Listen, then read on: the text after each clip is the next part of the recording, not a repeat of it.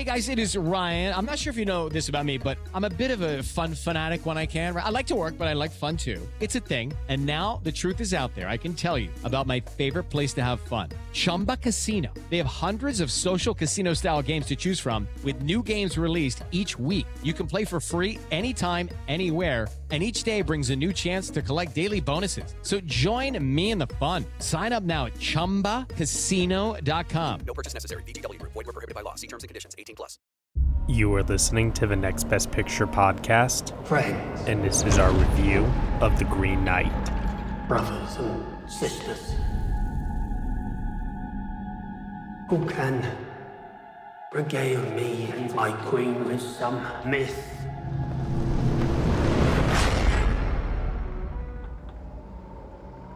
Or tale?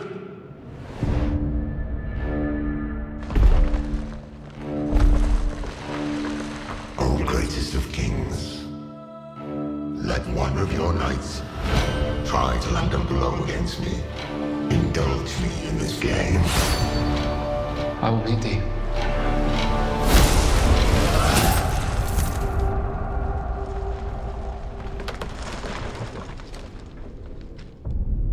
One year hence.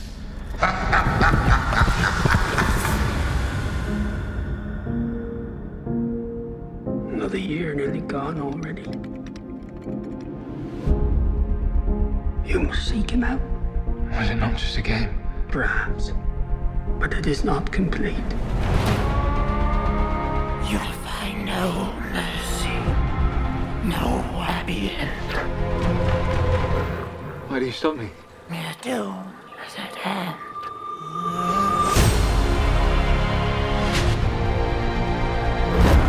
You rest your bones. I'll finish your quest for you.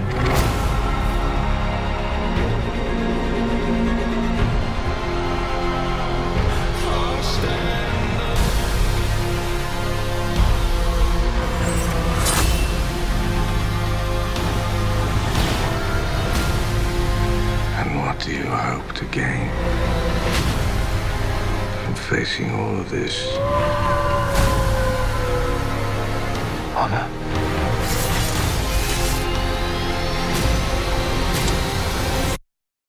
That is why a knight does what he does. Are you ready? All right, everybody, you were just listening to the trailer for The Green Knight, and the story is as follows. King Arthur's headstrong nephew embarks on a daring quest to confront the Green Knight, a mysterious giant who appears at Camelot. Risking his head, he sets off on an epic adventure to prove himself before his family and court. The film is starring Dev Patel, Alicia Vikander, Joel Edgerton, Sarita Choudhury, Sean Harris, and Ralph Ineson. It is directed and written by David Lowery. Here to join me today for this podcast review, I have Sarah Clements. Hello. Dan Baer. Off with your head. And Casey Lee Clark. Hello. All right. The Green Knight, a movie that we've been waiting for a very long time. It's funny. It was delayed 1 year hence. So here we are, finally getting a chance to see this movie. I apologize to all the UK listeners out there right now. I know that they had their release delayed again as well, but soon, hopefully soon. Man, there's a lot to feast on with this movie. This was definitely a cinematic smorgasbord. I feel very, very full talking about this one right now. Christmas feast. Exactly. There you go. This project is one that David Lowery, he has said himself that when he chose to start tackling it, he felt like he, may have bitten off more than he could chew once he realized like how deep the story can actually go.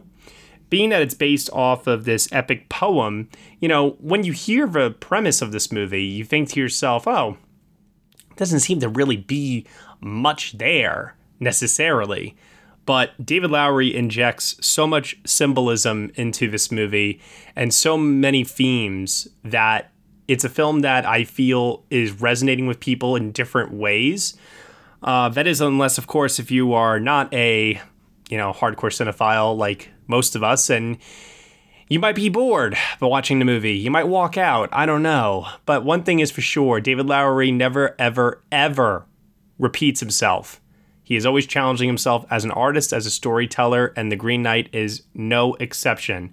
You can either love it, hate it, but it's definitely worth talking about. So let's get into it. Starting off first with Sarah Clements. What did you think of The Green Knight? I mean, it's a dizzying experience, isn't it? I feel like it's one of those films you need to watch several times in order to really grasp all the themes and symbolism. But what stands out to me really when I think about it, I saw it yesterday. So, after sleeping on it, what I'm really thinking about now, it's sort of, environmentalist civilization versus nature theme, which is brilliantly sort of explained by Alicia Vikander's monologue, which I hope to listen to again soon because I feel like I didn't fully grasp it on my first viewing. But Lowery captures, Arthurian times in the otherworldly way that I always pictured it. It feels like everything, it feels like the whole, the seasons feel different. The sun shines differently. And, even the fog rolls differently.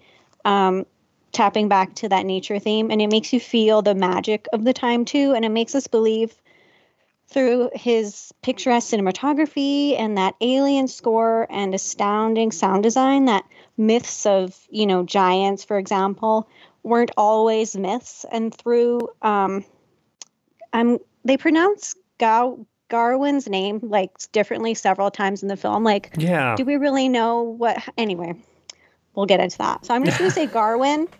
Coming, through his coming of age journey, we see that our history has, we've landed more blows to the Green Knight than we've returned promises, and we haven't shown it the respect or met it as equals. And so through, flashes of Garwin's future, we see our own present and how if we had continued to break our promises to God's green earth. Sorry, I'm losing my thoughts here. It's just, I keep thinking about every scene in the movie and I'm like, oh, this is just so much.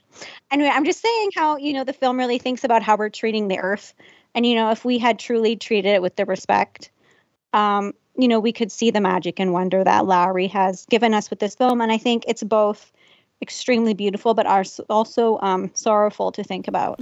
Well, definitely a lot to unpack there. We'll definitely have to do our best to, tackle that piece by piece here in a little bit. But I pretty much agree with you there, Sarah. It is a very dizzying experience, so much so that I feel like unless if you have your thoughts written down or organized, it can be hard to almost put into words.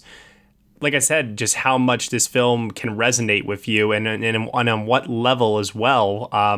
There were things that even in your opening there that I definitely felt, and there were things that I didn't feel. And I also have things to say too that you didn't mention, and that's okay. And I think that that's like the beauty of this movie is that there are all these different layers of interpretation here. So let's keep it going. Let's hear next from Casey Lee Clark. Casey, what did you think of The Green Knight? It's a lot to take in, definitely. I saw it last night, so I both have it so fresh, but I'm also, I definitely want to see, I think I'll gain more from it on repeat viewings. If anything, it seems like a film that I think I'll like only more as I watch it. I feel like a lot of it, I ended up going over my head. I saw it with my boyfriend and some of our friends, and some of them knew a lot more of the lore and are just more familiar with these types of stories. And so talking with them after, I realized there was just things that I just completely went over my head, things that I like didn't understand, that it made me gain appreciation for what it was trying to say, what goes on even just plot wise in general. I think it looks stunning. I think that is just easy to say. I think everyone will say that. It just looks so beautiful.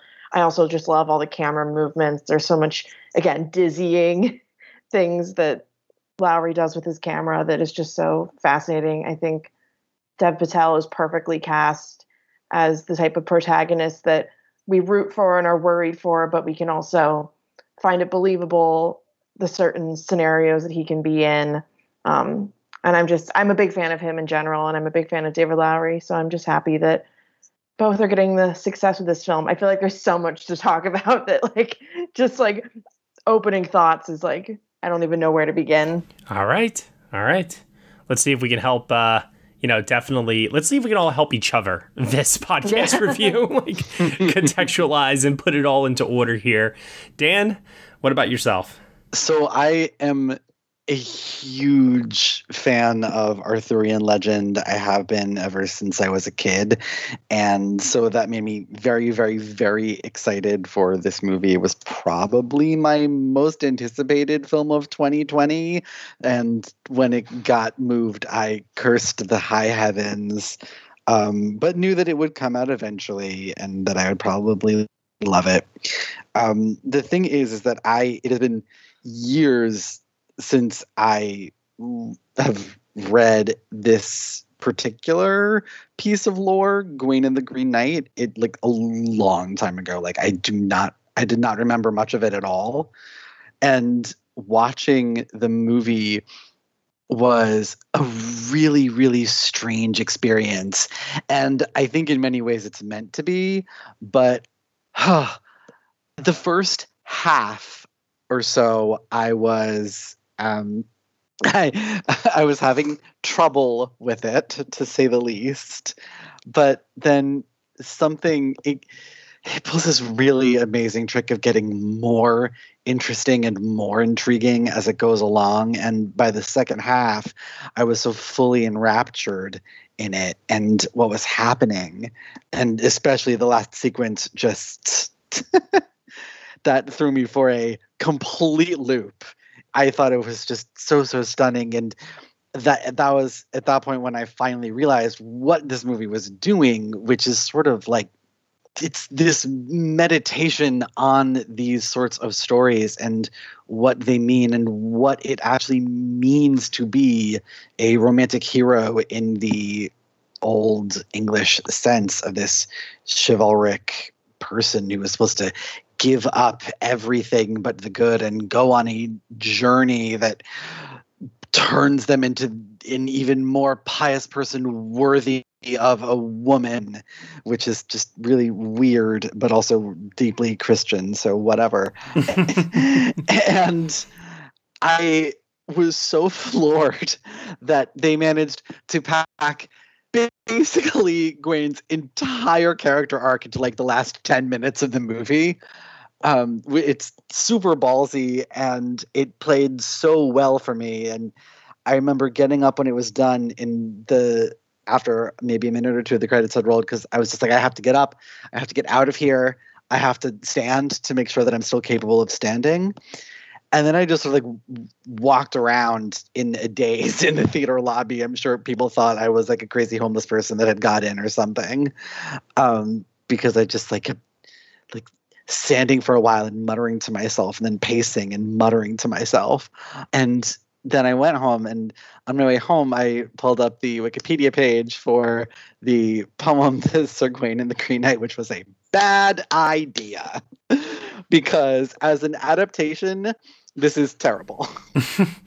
I mean, I've heard that he definitely changed a lot. He basically perverted the entire meaning of the story.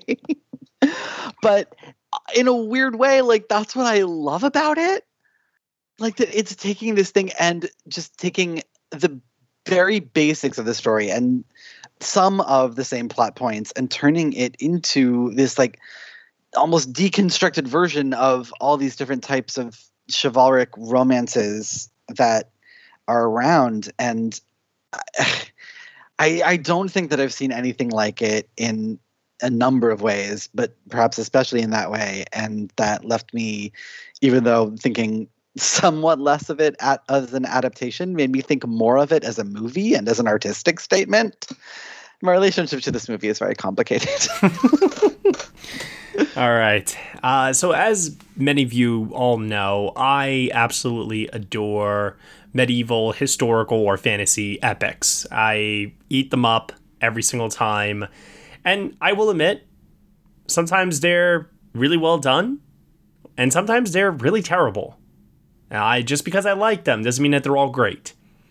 So I went into this movie with the highest of the high expectations. This was probably like my second most anticipated film of the year. And I've been a huge fan of David Lowery's work. I think that he has already given us a masterpiece in his filmography at this point with A Ghost Story. And as I mentioned before, he never seems to make the same film more than once. But Green Knight is definitely, I think, skewing closer to some of the stuff that A Ghost Story was getting at in terms of being really a thinking person's movie and less so, you know, a slice of old school entertainment like The Old Man and the Gun or a family film like Pete's Dragon. And he's tackled all of these movies with varying degrees of tone and genre skillfully well. But it's these kinds of movies that I am definitely more intrigued by coming from him for sure. And a lot of that just has to do a lot with the themes and the reflection that one has after screening, you know, one of his films and, you know, the questions that you then are forced to ask yourself. And as I mentioned before, we all probably walked away from this movie. I mean, all of our opening thoughts here have been very dissimilar with one single thing uniting all of us. And that is we all feel the need to want to watch this again. And if that's not a brilliant piece of filmmaking right there, I don't know what is. Now, I have heard some people say that, you know, if you need to watch a movie more than once to get it, then, you know, that's actually a detriment, you know, to the movie. Don't lie. That was me. I said that to you this weekend. Don't lie. I'll take it. But I don't know if I necessarily agree with that, though, Dan. I say that because I do believe that one can watch a movie, be so challenged by it on an initial viewing because of either preconceived expectations, whatever the situation might be. But once you've seen it and once you know what it is now, you can then watch it a second time and have those expectations in place and know what you're getting yourself into. And as a result, I think you can then sometimes get on the film's wavelength a little bit better and start to dive even deeper with it. I mean, I could think of numerous times this has happened. You know, David Lynch films immediately come to mind. But with all that said and all that out of the way here, it's a gorgeous looking movie. Mm-hmm. Oh, my Lord. Mm-hmm. Lord. Every shot could be in a museum. Seriously. The cinematography in this is out of this world good. And so is the costume design, the production design. Mm-hmm. If we're going to just start off with technicals here for just a second, I got to admit, Daniel Hart's score was, I thought, maybe being too overused in the first act a bit. But then I really, really like when the Green Knight enters into King Arthur's round table, like courtroom, that's when the music for the first time since the movie began stops. Really, really like that choice. The sound design, though, like every time the Green Knight moved, like the bark crunching or whatever, I was like, "Oh my god!" Incredible. And his big footsteps, and even like they even emphasized sort of the horse's hooves on the on the stone. I was like, "Oh, this is so good." Even for such a small budget at $15 million, I even thought the visual effects looked really good on the fox, the walking giants. I was very surprised when I saw that the budget was only $15 million. They really stretched it pretty far, I felt like. I mean, really, truly, you know, I saw this yesterday, which is the day after I saw Jungle Cruise, and this fox in this $15 million movie looks a lot better than the CGI leopard in Jungle Cruise, which cost how many hundreds of millions? Mm-hmm.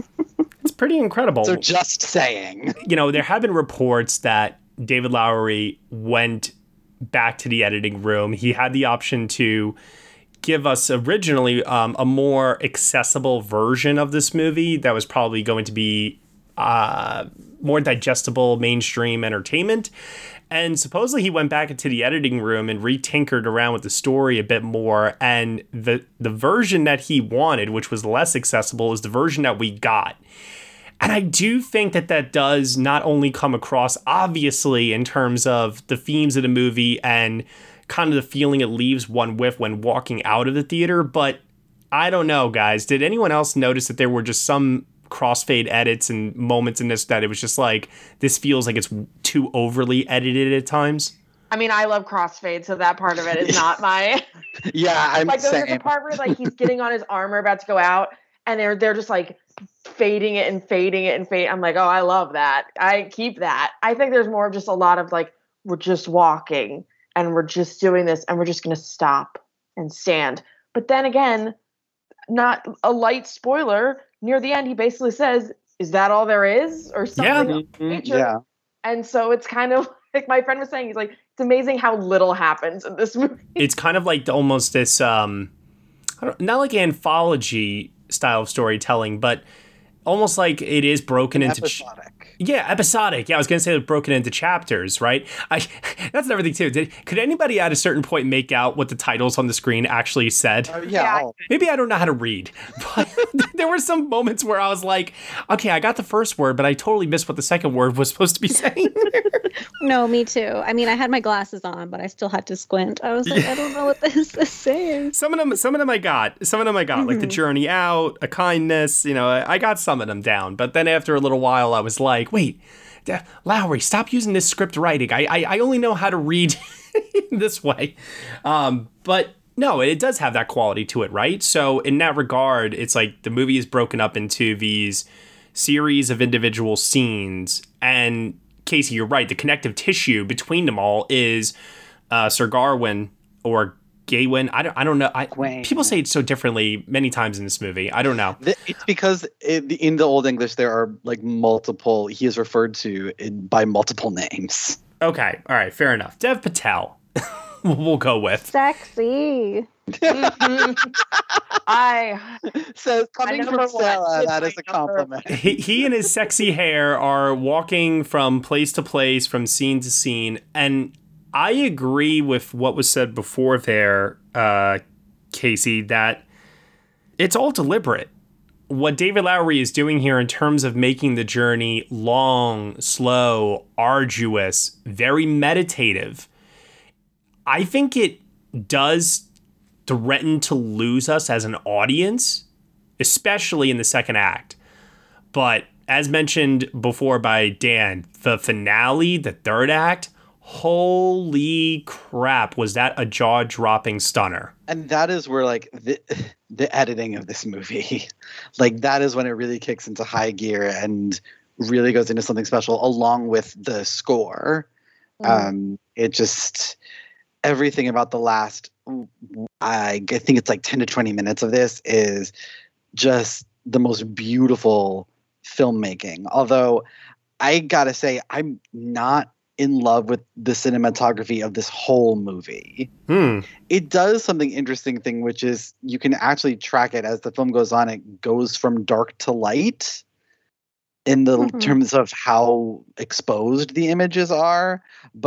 And I like that a lot thematically, but so many scenes in the early part of this are just like, and maybe it was just my theater, but they were so dark that I could barely see what was happening. Oh, yeah. There's this one section where it's like pitch black and I could barely see him in the scenes. Oh, I liked that. I do have a note written down here that the contrast is turned up so high that the blacks are so black that I made a note about that as well, that it was mostly the interiors. The exteriors look fine, but anytime it's the interiors where it's dimly lit, yeah, I agree. It's like the blacks are too black sometimes, that it kind of takes out the details of the actors' faces, the production design around them. And the production design is freaking spectacular, as are the costumes. Yeah. And just like, I want to see all this fantastic work, and I want to see the work that the actors are doing because they're all doing such interesting things. And for there to be scenes where we can't see that, I just I get what you're going for thematically, but just give it another pass through color correction. I like something that Sarah said there in the beginning about how this movie's commenting on the theme of nature. When we do get these exteriors, there's a great emphasis placed on the forest, the woods, the hills, the streams. And this is all definitely by design, especially by the time, of course, we get to the end. Listen, everything just makes sense by the time you get to the end, okay? That's all I'm going to say. Yes. But I really, really like everything you said there, Sarah, because I do think that is the universal metaphor that Lowery is going for, where, okay, some people are going to fixate on the themes of honor, which we'll get into after this. But I do think that the universal theme is definitely about nature and the blows that we have dealt to it and how we are deserved a blow back at some point. And I hadn't even thought of that. So that just goes to show you how people can perceive this movie. It makes complete sense. I just didn't even cross my mind. You know what it was for me? There was a moment where everything got covered in grass. That was like the moment that it became very, very clear to me. And it was just like this idea of Mother Nature taking its retaking its course, if you will, and like course correcting, I guess. Yeah. Mm-hmm. Covering all of us in grass all over again. Yeah. Or when the Green Knight put his axe down and grass kind of grew up from the stone. Yes. Mm-hmm. Now, I want to ask, because the one element of this movie that I did not expect at all was I did not expect Sarita Choudhury as Sir Gawain's mother. I did not expect her to play the role that she played in this. It's time for today's Lucky Land horoscope with Victoria Cash. Life's gotten mundane, so shake up the daily routine and be adventurous with a trip to Lucky Land. You know what they say, your chance to win starts with a spin. So go to LuckyLandSlots.com to play over 100 social casino-style games for free for your chance to redeem some serious prizes. Get lucky today at LuckyLandSlots.com. Available to players in the U.S., excluding Washington and Michigan. No purchase necessary. VGW Group. Void where prohibited by law. 18+. Terms and conditions apply. Don't you know that you're a grown-up?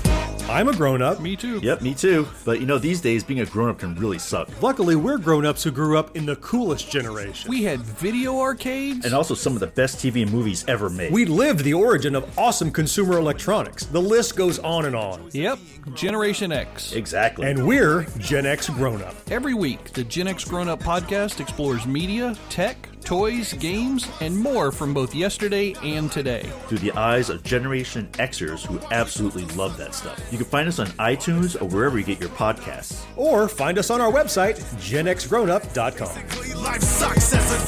All right, you think that was good enough? I hope so, man. I'm tired. Who listens to a promo on a podcast and then goes and listens to a different podcast? Right. I've never done it. Right. So, what did you guys make of that? And did it work for you? I mean, I'm all for like bad bitches doing magic. So I was into it. And also I'm just going to bring up, the scenes with Joel Edgerton and Alicia Vikander. That's sort of the part of the film where I really was not into it that much. But then reading more, I realized that her mother, Gawain's mother, is basically controlling like every single aspect of this entire movie. And she's even controlling, Alicia's character. And I guess Joel's character is actually supposed to be the Green Knight. Like maybe Dan could talk about this more. Anyway, so, and, the blind woman was actually the mother and stuff. And I thought that was just she wears the things when she does the magic. She has her eyes covered. Mm-hmm. I'm learning so much. The whole belt thing, I think it's just turned this whole movie into something more Freudian. And I was like, girl, I don't know what's going on here, but like, I need to watch this 5 more times to really now I grasp what this lady's doing. Yeah, it's sort of glossed over in the movie that Gawain is the son of Arthur's sister, Morgause. Which I was not really fully understanding the blood relation there, but I did but they did communicate well enough that he was King Arthur's nephew. So that did make sense. Yeah. So the thing about the legend is most people know Morgause not as the mother of Gawain, but as the mother of Mordred, who's the one who eventually kills King Arthur. Right. Or at least plays a heavy hand in it, depending on which version of the legend you read, whatever. And Mordred works very closely with Morgan Le Fay, who is a witch who has it out for Arthur. And she, the old woman in the castle he stays at, who has the things over her eyes and never speaks, that is supposed to be Morgan Le Fay. And she, the original legend, is the one that is controlling the Green Knight, who is also the man that runs the house that he stays in. Okay, but let me take a step back here for a moment. Is it fair to say that an interpretation of this movie is that all of this is taking place within Sir Gawain's head and none of this is real? The way that this is presented in this movie, yes, absolutely. That's what I was thinking too, because I understood that his mother was definitely casting a spell and controlling this whole journey that would push him towards this moment of self-realization as to whether or not if he was an honorable or dishonorable man. I really understood and got the mechanizations of her pulling the strings to make this happen. I guess for me, the confusion was stemming from what was her motivation for making this happen. But then something occurred to me where, and tell me if I'm wrong on this, I was getting the impression that because she was no longer allowed to be in court, she's looked down upon by the locals, she gets called a witch and things like that, she is just wanting her son to have a better life, and it's just as simple as that, right? Yeah, I think I've read that it's just a very dramatic way of making your son grow up. Which I thought was so simplistic to the point that I was like, it can't just be that, right? But then I thought to myself, you know what, maybe it is just that, and then maybe, just maybe, that's just one interpretation, and it doesn't have to be just that, and that's okay too. Yeah, exactly. Yeah, I went darker with it, but that was also me reading my own knowledge of Arthurian legend into it. Okay. Which was that because of how so in the poem, and this is why I was kind of like, I needed to walk around and think about things after it ended, because in the poem he doesn't die. Yes. Okay. His head does not get chopped off. But also too, do we know that is exactly what happens here? Well, right. Okay. So whatever. But it is heavily implied. But whatever. Especially by the post-credit scene. But whatever. There's a post-credit scene? Yeah. You didn't know? No. Oh, see, I was in such stunned silence that I stayed through the entire credits, and I was rewarded by, David Lowery just knocked me out so much I couldn't move. Yeah. When this is over, you guys have to explain it. Basically, there's like a little girl, and she finds Sir Gawain's crown, and she puts it on her head. Oh. Yeah. So it's implied, like Dan said, that he lived. I think like it is implied that the crown being left, alone implies that he did have his head chopped off, but he doesn't have the crown in the scene with the Green Knight, so it's kind of ambiguous as to like when this happened. But then again, the Green Knight, if you just want to look at it as none of it's real, none of it exists, all it's implying is that when the time comes and every man has to at one point or another face their death, are they going to face it bravely or are they going to face it as a coward? Simple as that. Yeah, I mean, there are numerous ways you could interpret that. My interpretation that I settled on upon leaving and thinking about it for a while, which is maybe not my ultimate interpretation of what happened, but we'll see how the movie ages.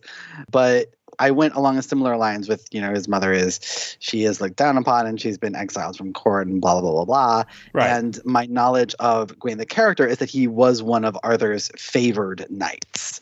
And so this whole thing that she does is to destroy him in the eyes of Arthur. Take something away from him, like she has had something taken away from her. And she doesn't want to do it this way, but she sees no other way. And she will put him to this test, and what will happen will happen.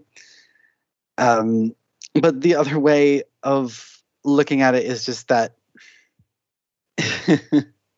like maybe he does let him live. In the poem, the whole thing is, as all these chivalric romances are, everything is a test. Like literally everything that happens along the journey is a test. But the frustrating thing about this particular movie is that usually in this type of narrative, they meet a test and they struggle, but they pass it. And then they struggle again, but they pass the next test.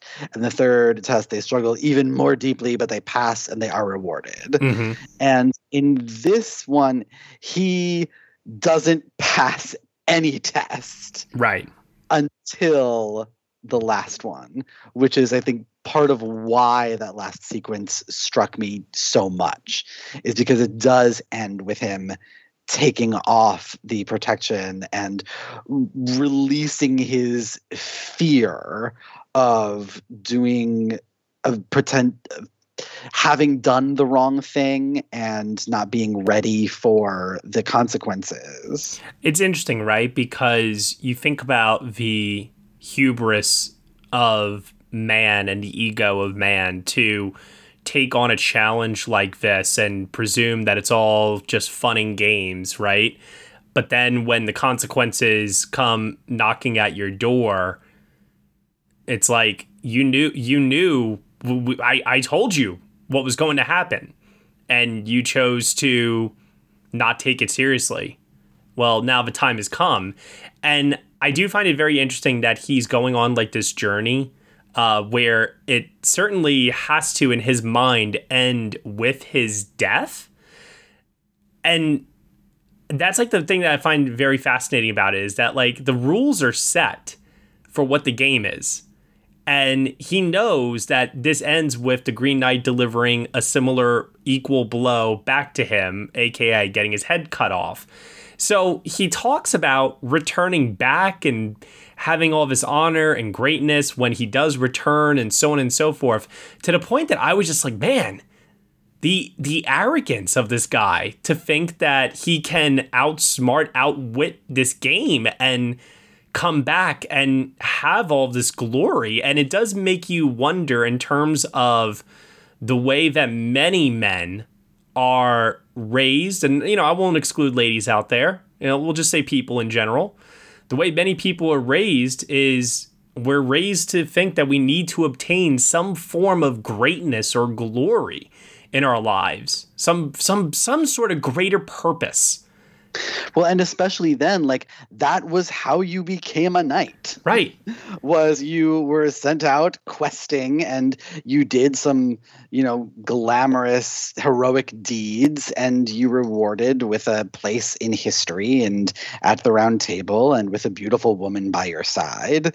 And I love stories that are about telling stories and why we tell stories. And I really love that he is acting like, okay, I am part of this established kind of story, but at every turn he keeps doing the wrong thing because he does what he thinks it's just supposed to happen. Yeah, because there's that expectation of like, I'm bound for greatness, and yes, exactly. Mm-hmm. That hubris, exactly. Yeah.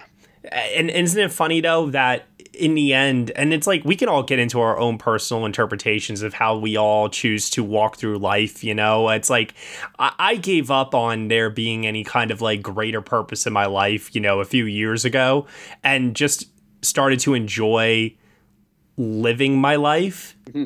And I do feel that for Dev Patel's character in this movie, that is why the journey is the way that it is depicted in this film from David Lowery, where yes, the ending is incredible. Yes, it ties everything together. Absolutely, the first act is super intriguing in terms of its setup.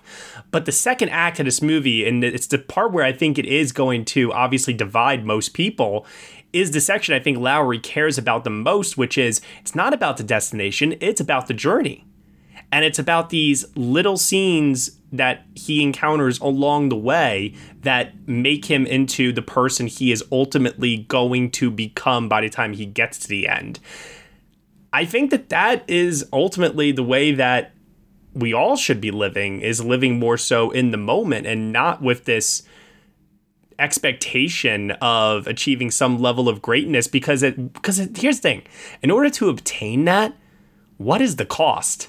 Mm-hmm. And I love that this movie also illustrates that so beautifully for Garwin, what that cost entails. Like, the visual storytelling in the third act, to not have any dialogue and to have it be all just sound and visual is probably the most incredible type of sequence like I've seen of that since the opening of Pixar's Up, if you ask me. It's so beautiful. Yeah. Like, that was the big sequence that reminded me of Ghost Story. Like I said to my boys, I was like, if you like that, you'll like that movie. Yeah, it reminded me a lot of A Ghost Story. Very, very true. The best parts of A Ghost Story. Yeah. Yep. Oh, I love it so much. I remember leaving the theater and I wanted to shout at the top of my lungs, like, cinema! Yep. Because that last sequence, like, it is everything that I love movies for. Let me ask you a question, Sarah. I'm curious. Do you want to live long enough to see everything in your life get lost? This is very deep for a Monday night, Matt. It's a very deep movie. I don't even know how to answer that. This is the kind of stuff I was asking myself when The Green Knight was over. I look at movies like The Father with Anthony Hopkins and I say to myself, God, do I want to live long enough to get to that point? Yeah, I see what you mean. And same thing with a movie like this where it's like you're in pursuit of this idea of glory, of honor. And I think it's all just a bullshit illusion that the world has fabricated as a way to keep us going into old age, because at the end of the day, I find as I get older that we just need to live more in the present and take life as it comes, much more so than pushing ourselves to the brink in search of something that we may never obtain. But instead, it's like that level, like I said, that level of arrogance is also something that, as you said, Sarah, is like tied to the way that we also treat others around us and the earth around us as well. Everything just comes at a secondary expense in our pursuit of our own goals and our own ambitions and desires. Mm-hmm. I think one of the things that I love about this movie is that the ending, beautiful as it is, I think is amazingly cynical. Because that montage that is so fantastic is basically the life of Gawain that we know from the legends. And then Lowry is saying, or seems to be saying, no, this is what really happens. What really happens is you make all the mistakes and you finally realize what it truly means to be chivalrous and honorable, and you still lose. Don't you love, though, that the movie tells us in the very, very, I think it's like the opening lines, that this is not your typical King Arthur story, nor his sons. Like, yeah. I love that the movie kind of sets that tone for us up front, that this is not going to be like any other Arthurian legend that we've seen before. Yeah, and I thought they meant it in a very different way than they ended up meaning. I love, that was one of the things that I love in that opening voiceover seemed very almost Lord of the Rings-esque. And then the sequence with Winifred reminded me of Ugetsu and Qui-Gon, and then there was another moment that reminded me of some other like very strange movie for inspiration, and I cannot remember what. I thought of The Picture of Dorian Gray. That picture of him that she quote unquote paints. Oh my God, yeah, that was very interesting. I that's something that I like watching it. I said to myself, "Yep, there's definitely a lot going on here right now. My mind does not have the capacity to understand or wrap my head around it just yet." That's something that I'm looking to explore more in a future rewatch, because clearly there's a ton of symbolism in all of that, and quite frankly, also too, I don't believe that. The methods by which she actually achieves that portrait, like, I don't believe any of that had been, like, probably invented. No, I think that was a really old like that was a method of photography, but I was like, this was like way after this. Yeah. Which does prove the point then of like, oh, this isn't real. This castle's not real. These people aren't real. I mean, it's clearly a fantasy, but like that was like the moment where I was like, there's got to be greater meaning here in terms of why would you use technology that has not yet been invented and portray that in this movie, unless if you're making some sort of grander commentary about either the character or Lowery commenting on some aspect of maybe even filmmaking itself? I don't know. Like I was like, I just threw my hands up at a certain point. I was like, I can't do this right now. So it really confused me because at first I thought she was doing this technique that. Have any of you seen Tim's Vermeer? No. So it's a documentary by one of Penn and Teller about a friend of theirs who becomes obsessed with the Dutch painter Vermeer, and he wants to paint a Vermeer because the way he painted light is so crazy. And he built this contraption that a lot of people believed that Vermeer used to paint his things, which basically shines a reflection, like a pinpoint reflection onto a piece of canvas, and he would just paint until he had exactly matched what was in it and then move it, like a centimeter to the right or whatever, and then continue doing that. And that's what I thought she was doing at first. And then it turned out like, oh, no, that is actually not. And that was when I was like, okay, my big takeaway from that was like, oh, so she's magic too. That was my big takeaway. In talking about the performances in The Green Knight, obviously one starts with Dev Patel here. While I don't think that this is a career best yet, well, it might be. I don't know. Once again, I got to give it another watch. It's definitely up there for him, I would say. But definitely not so much a showy role. But I do think he handles it quite remarkably well, and he has tremendous screen presence. I do think that there is a deliberate choice, though, to have a lot of the characters that he encounters along his journey to be obviously the more showy roles. I mean, you have Alicia Vikander playing 2 roles here, for goodness sake. What did you guys think of his interactions with her, Joel Edgerton, Sean Harris? I mean, what did you guys think of the cast here? I hate whoever led me to believe that there was a scene where Dev Patel and Joel Edgerton had sex. I felt, we get a little something, but yeah. I feel very betrayed and very lied to. No, I'm kidding. I actually really liked what they did that because that is in the poem. Oh, really? Mm-hmm. Yeah. I like how they sort of showed the homoeroticism of that is in, those Arthurian texts. In the poem, they actually do that several times, not just when he leaves. Because Joel Edgerton has that line, like, I will kill an animal for you and give it to you every day here, but you must give me whatever you receive in this castle or whatever it is. And the wife just keeps tempting him and keeps getting him to kiss her. And so when she does kiss him, he kisses the male host.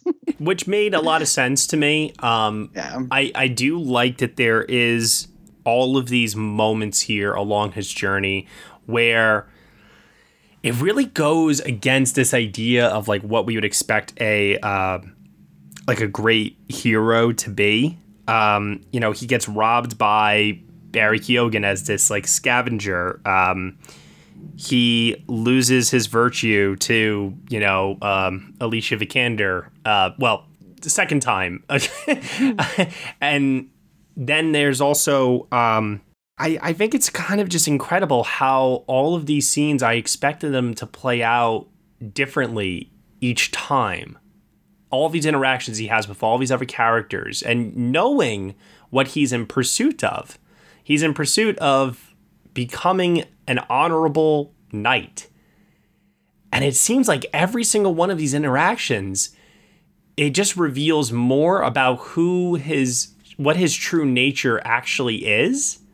And you realize that, man, this guy could never be an honorable knight. he's going against all the things that any honorable knight would do in these situations, you know? Well, it's interesting because he kind of goes out there and like kind of naive. He says that he hasn't done much of anything to Arthur in that in their first scene together when they interact. And when he does go, and Barry Keoghan is so good at playing a little shit, it kind of scares me. Like between this and Killing of a Sacred Deer, just like Barry. He's a phenomenal actor. You know, David Lowery saw Killing of a Sacred Deer. Yeah. I gotta have him. Absolutely. But so, and he has that scene, and he is like, "Oh, like, thank you so much, kind sir, for helping me on my way." And the guy's like, "You don't have anything. You just have your words to thank me." Yep. Like, it's almost like the world is smacking him in the face. Like, you be kind. And so he does eventually give him a token, and then he gets robbed for his trouble. Which is like a thing where it's like you would expect him to fight off these guys, get his, weapons and his horse back and everything else, and he doesn't. Instead, he's just like left there to starve to death, and he keeps learning the wrong lessons from like each interaction that he has. Yeah. I think it's just showing, knights as incredibly flawed, human beings. You know what I mean? Because I feel like in a lot of films we see knights as just these like courageous, like godlike people, but they're really not. Yeah. Yeah. No, so much so that by the time you get to the ending there, I think that there is this line here between being an honorable man and a great man. And how he chooses to do the dishonorable thing, and he goes off and he goes on to be great. But the entire time, the lack of honor, where it's eating away at him on the inside and manifests itself in the external world, that it all comes crashing down upon him one way or another. Or it's just a simple fact that on a long enough timeline, we're all going to die anyway. Whatever it is, he is never able to live, I think, with himself knowing that he had his chance to do the honorable thing and he didn't take it. Instead, he lived a life that would be recorded in the history books as considered great.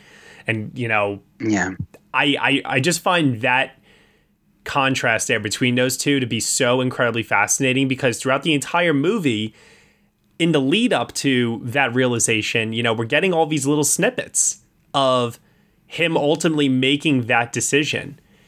And I do find then like the fact that, it's like La La Land. Sorry, this is going to be a weird comparison, but it's like the ending of La La Land, where we see what could have been between Rhinestone and Rhinestone. Ryan Gosling and Emma Stone. We'll put them together, they're Rhinestone. And so we see what could have been between them, but then we get the reality and what actually does happen between them. So I like that the movie gives you a visualization of the what could have been, but then hits you with the reality of what is. And this movie does exactly the same thing here as well. So you can choose to live in either reality, because the movie has kind of given you both. But the real truth of the matter is, in the end, the guy goes through with it. He goes through with it.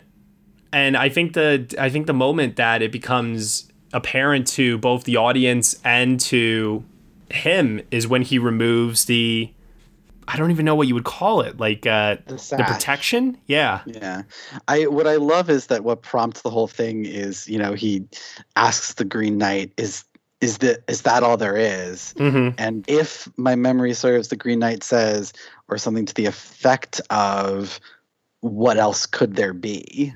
I think he says, what else would there be? Yeah, what else would there be?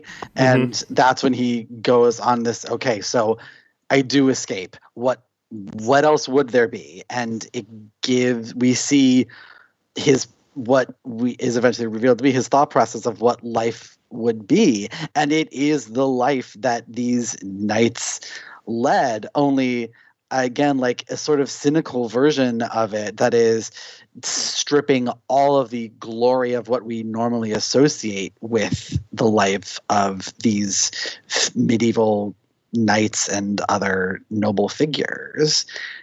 And he realizes, no, the honorable thing is to, I could have that life and it would be a lie because it's not who I am. Doing that is not actually honorable in any way, and nothing I would do after this, after making this decision to do the dishonorable thing, nothing else that I do could ever be honorable. And that is what gives him or in my interpretation, that is what gives him the impetus to remove the enchantment and say, fuck it, basically.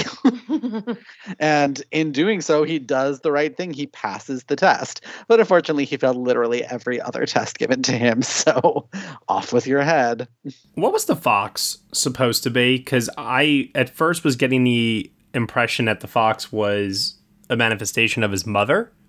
But the fox is, at times, dissuading him from moving forward with his journey. So I kind of pushed that out of my brain after a little while. I thought it was his mother also, but now when you say the pushing away thing, now I'm just confused. I mean, the fox doesn't speak and like stop him until near the end, which makes like in my brain, I'm also almost thinking of like the mother having second thoughts about it. Yeah. Or it's just another test. That too. Yeah, literally everything that happens in the movie is a test. And that is it. The fox is telling him, the fox, whom he saved from death, is now saying, thank you so much for saving me from death. You may have done a small honorable thing. So let me give you one last chance to be dishonorable and not go. Right. Yeah. It's like the easy way out is always being presented to him. Yeah. The other possible reading of this is, all of these stories of Arthur and the Round Table Knights, they're all Christian parables, right? And so he does that with this, counterintuitively, with this magicked object that is supposed to give him protection. And that, in a way, becomes a metaphor for faith. And I think in Lowry's view, that's also a metaphor for Christianity. And how that maybe it really doesn't protect you. I mean, aren't the first lines of dialogue said in this movie, Christ is born? Oh, yeah, because it's Christmas. Yeah. And he gets water splashed on his face. So there's like maybe some sort of a baptism like reading that you can look into there. Christ is risen, I think. Oh, is that what it was? Okay, I thought it was Christ is born. My bad. Maybe. I can't remember. It was one of the two. Yeah. Or simply, Dev Patel is Jesus. That's another thing, too, about this movie. It is incredibly sexy, not just in terms of its atmosphere and cinematography, but, man, like, Dev Patel, I can't deny, he's a good-looking dude. And then you just put him in scenes with Felicia Vikander and, sure, Joel Edgerton. Let's go. You know what? I can totally understand how that also was a test, because who wouldn't want to, be involved in a threesome in that nice luxurious castle and not go on their journey? I would. I would absolutely stay there and let the demon ghost couple ravage me. I'm just throwing that out there to the world. And also let's not count out Ralph Ineson here, because look, the Green Knight is kind of sexy too. In a very Ent-like way. Interesting. I do love his voice work here. So good. Oh, yeah. I've said before on our review of Gunpowder Milkshake that he's got one of the coolest voices right now in Hollywood, and this movie just perfectly knows how to utilize it. And also, too, this is also probably the most vulnerable and, like, withering I've heard Sean Harris's voice in a movie before. Oh, God. Because, like, I feel like lately in every movie I see him in, it feels like he's always struggling to speak. Well, here it's like, no, we're giving you a role where, like, you're old and dying. So it's like, you must go on these quests, my dear boy. I recently watched Mission Impossible Rogue Nation, and it took me all of the Green Knights to be like, where do I know this guy from? And as soon as it was open, I figured, and I like saw it on Letterboxd. I looked up. I said to my boyfriend, I was like, Ben, look, do you remember? And he was like, oh God. I think he too is one of the more fascinating and fun to watch character actors that we have working today right now. And then also, I once again gotta just kind of sing the praises of Alicia Vikander just playing two roles in this movie. I think that she, right now, this year with this, and potentially with Blue Bayou, which I haven't seen yet, I think she could be looking at a possible second wind in her career right now, because ever since her Oscar win, I feel like she's kind of struggled to find her place, if you will. You know, she had a big blockbuster movie with Tomb Raider and a couple of smaller films, and, you know, last year with The Glorias, and now with this and Blue Bayou coming out. I feel like, you know, she might be getting a little bit of a rebound, if you will. I'm so glad. I love watching her on screen. I think she has a beautiful face for film and just knows how to use it in the most minute little changes mean something so deep. And I love how she tackles these two very different characters. And I'm absolutely obsessed with the way she says, lady. Yeah. Her and her silly accent. I love it. Funny. I also like her costume and when she's playing, you know, the lady in the castle. And to quote Nicole, Padme Amidala called and she wants her costume back. Yes, so Nicole. beautiful. Even the hairstyle. I was like, is this Padme Amidala? What's going on here? I loved it. Fantastic. All right, let's get over to final thoughts now. Casey Lee Clark, final thoughts on The Green Knight. Anything that we didn't mention that you want to mention or reiterate? You talked a lot about, and while I think the second act, the middle portion, it is probably the slowest part of the movie. I did enjoy a lot of the scenes, maybe because they're just so strange. You know, like the part with like the giants, the interlude part, the part with Winifred, the woman with the head. There was on like the house. There was all just these strange things where that was the point of the movie where I just kept being like, what's happening here? What's going on? Like that, it kept me moving, even if it was very slow. Like that was a part that I left leaving with. Although I think as that ending was happening, like in it, I was like almost mad at it. But once it was fully over, I could like appreciate how brilliant it was. Yeah, a lot to think about still. Alrighty. Next up, Sarah Clements.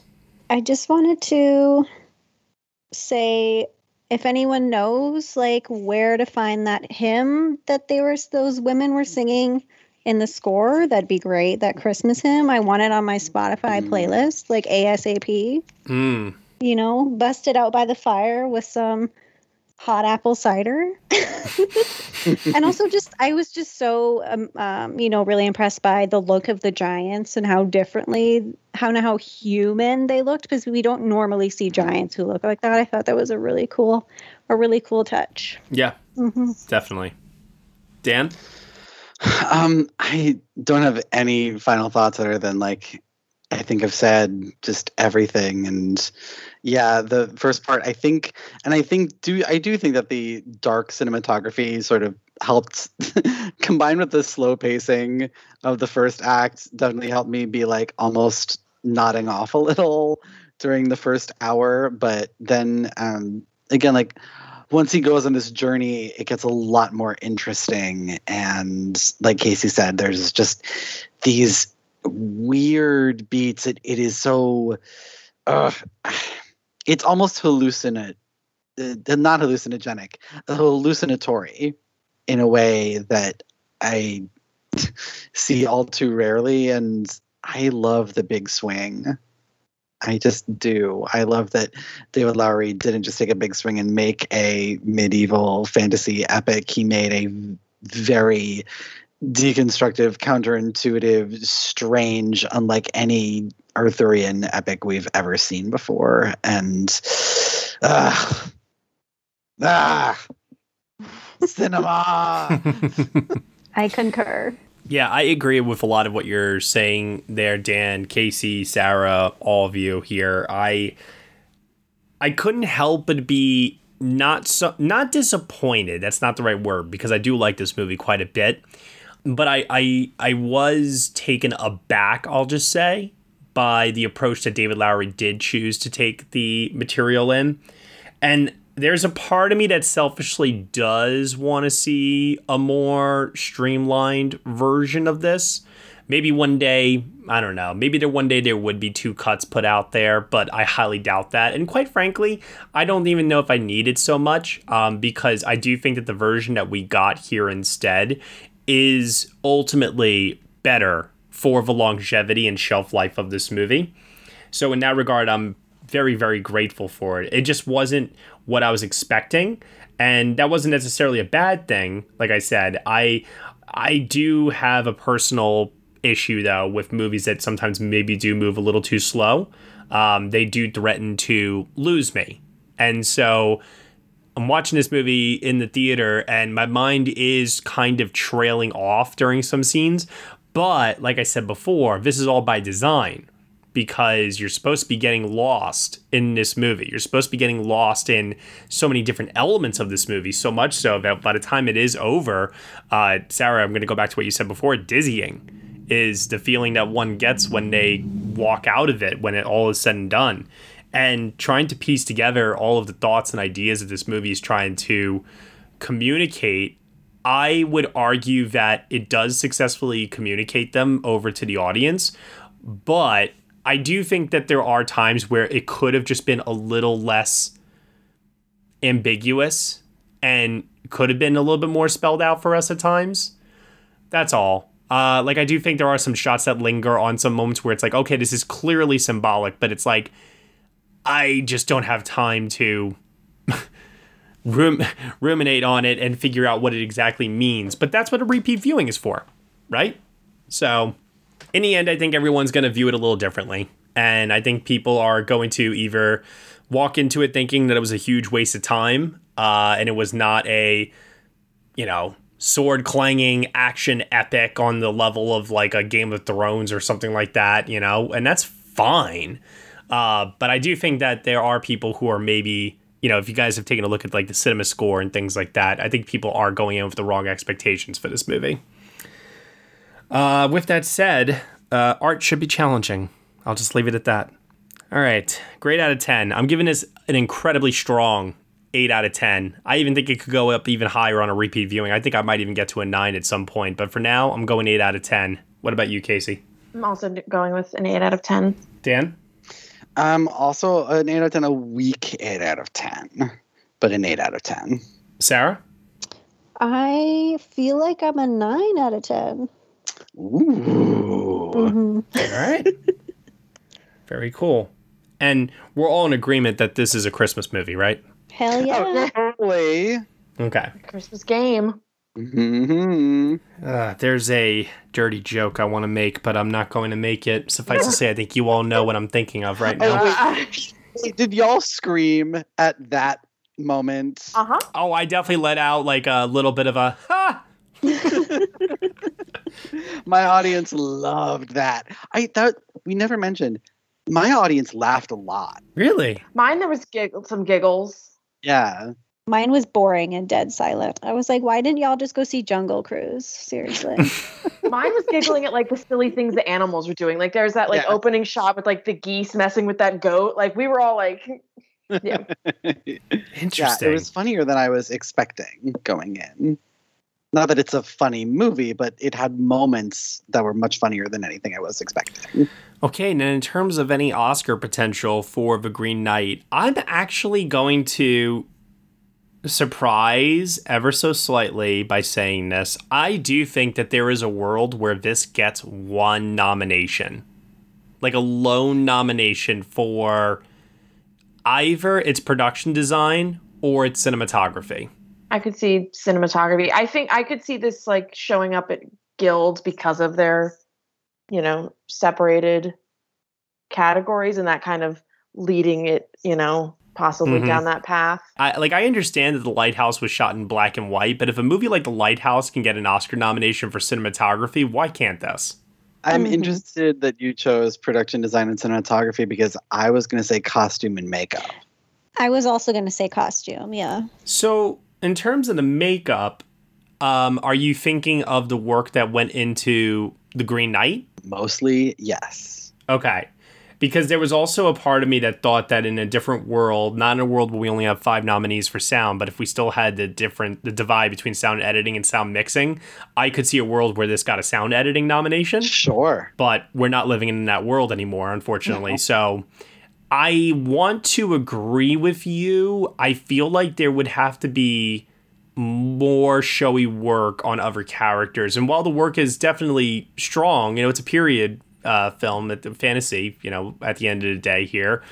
I think that other than I don't know if The Green Knight is enough. I have mixed things about it. I think I feel better about it than I do something like, say, Suspiria, even that had more makeup, but was still essentially like one character. Mm-hmm.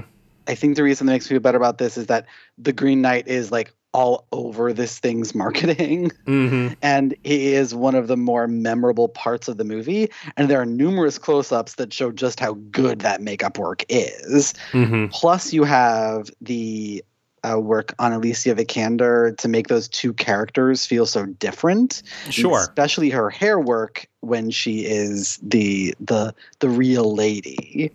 Yeah. And there's also work on Joel Edgerton. There's work on the old age makeup on Alicia Vikander and Dev Patel that happens for like 5 seconds. Oh, you know what? Yeah, that's true. Yeah. Mm-hmm. Yeah, it looked really good. Yeah. That salt and pepper beard, hell yeah. Oh, Sarah. Oh my God.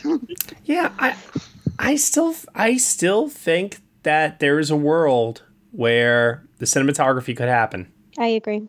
Yeah. That's where I'm going right now. I just feel like this movie has so many sources of light that it's playing with. There are so many colors utilized. It has some striking exterior shots. I could see it really standing out in people's minds as we get closer to the end of the year. I think that A24 will have to really go to bat for it because it's making a splash now, but now is August. Yeah, no, I don't disagree with you. All the movies are yet to come. So whatever it gets, it's going to have to really be pushed. And I think they can. I think they can push it in the craft categories very easily. All right. Well, that'll do it here for our discussion of The Green Knight here on the Next Best Picture podcast. Casey Lee Clark, where can they find you on the internet? You can find me on Twitter at Casey Lee Clark. Sarah Clements. You can find me on Twitter at Mildred Spheres. And Dan Baer.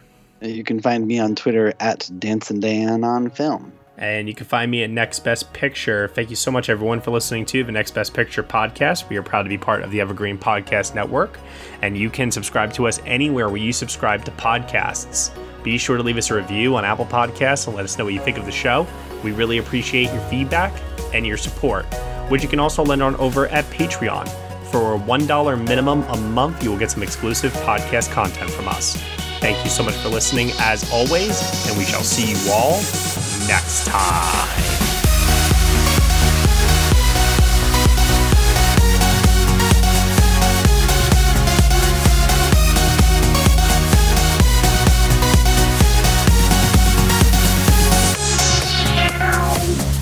My brain hurts.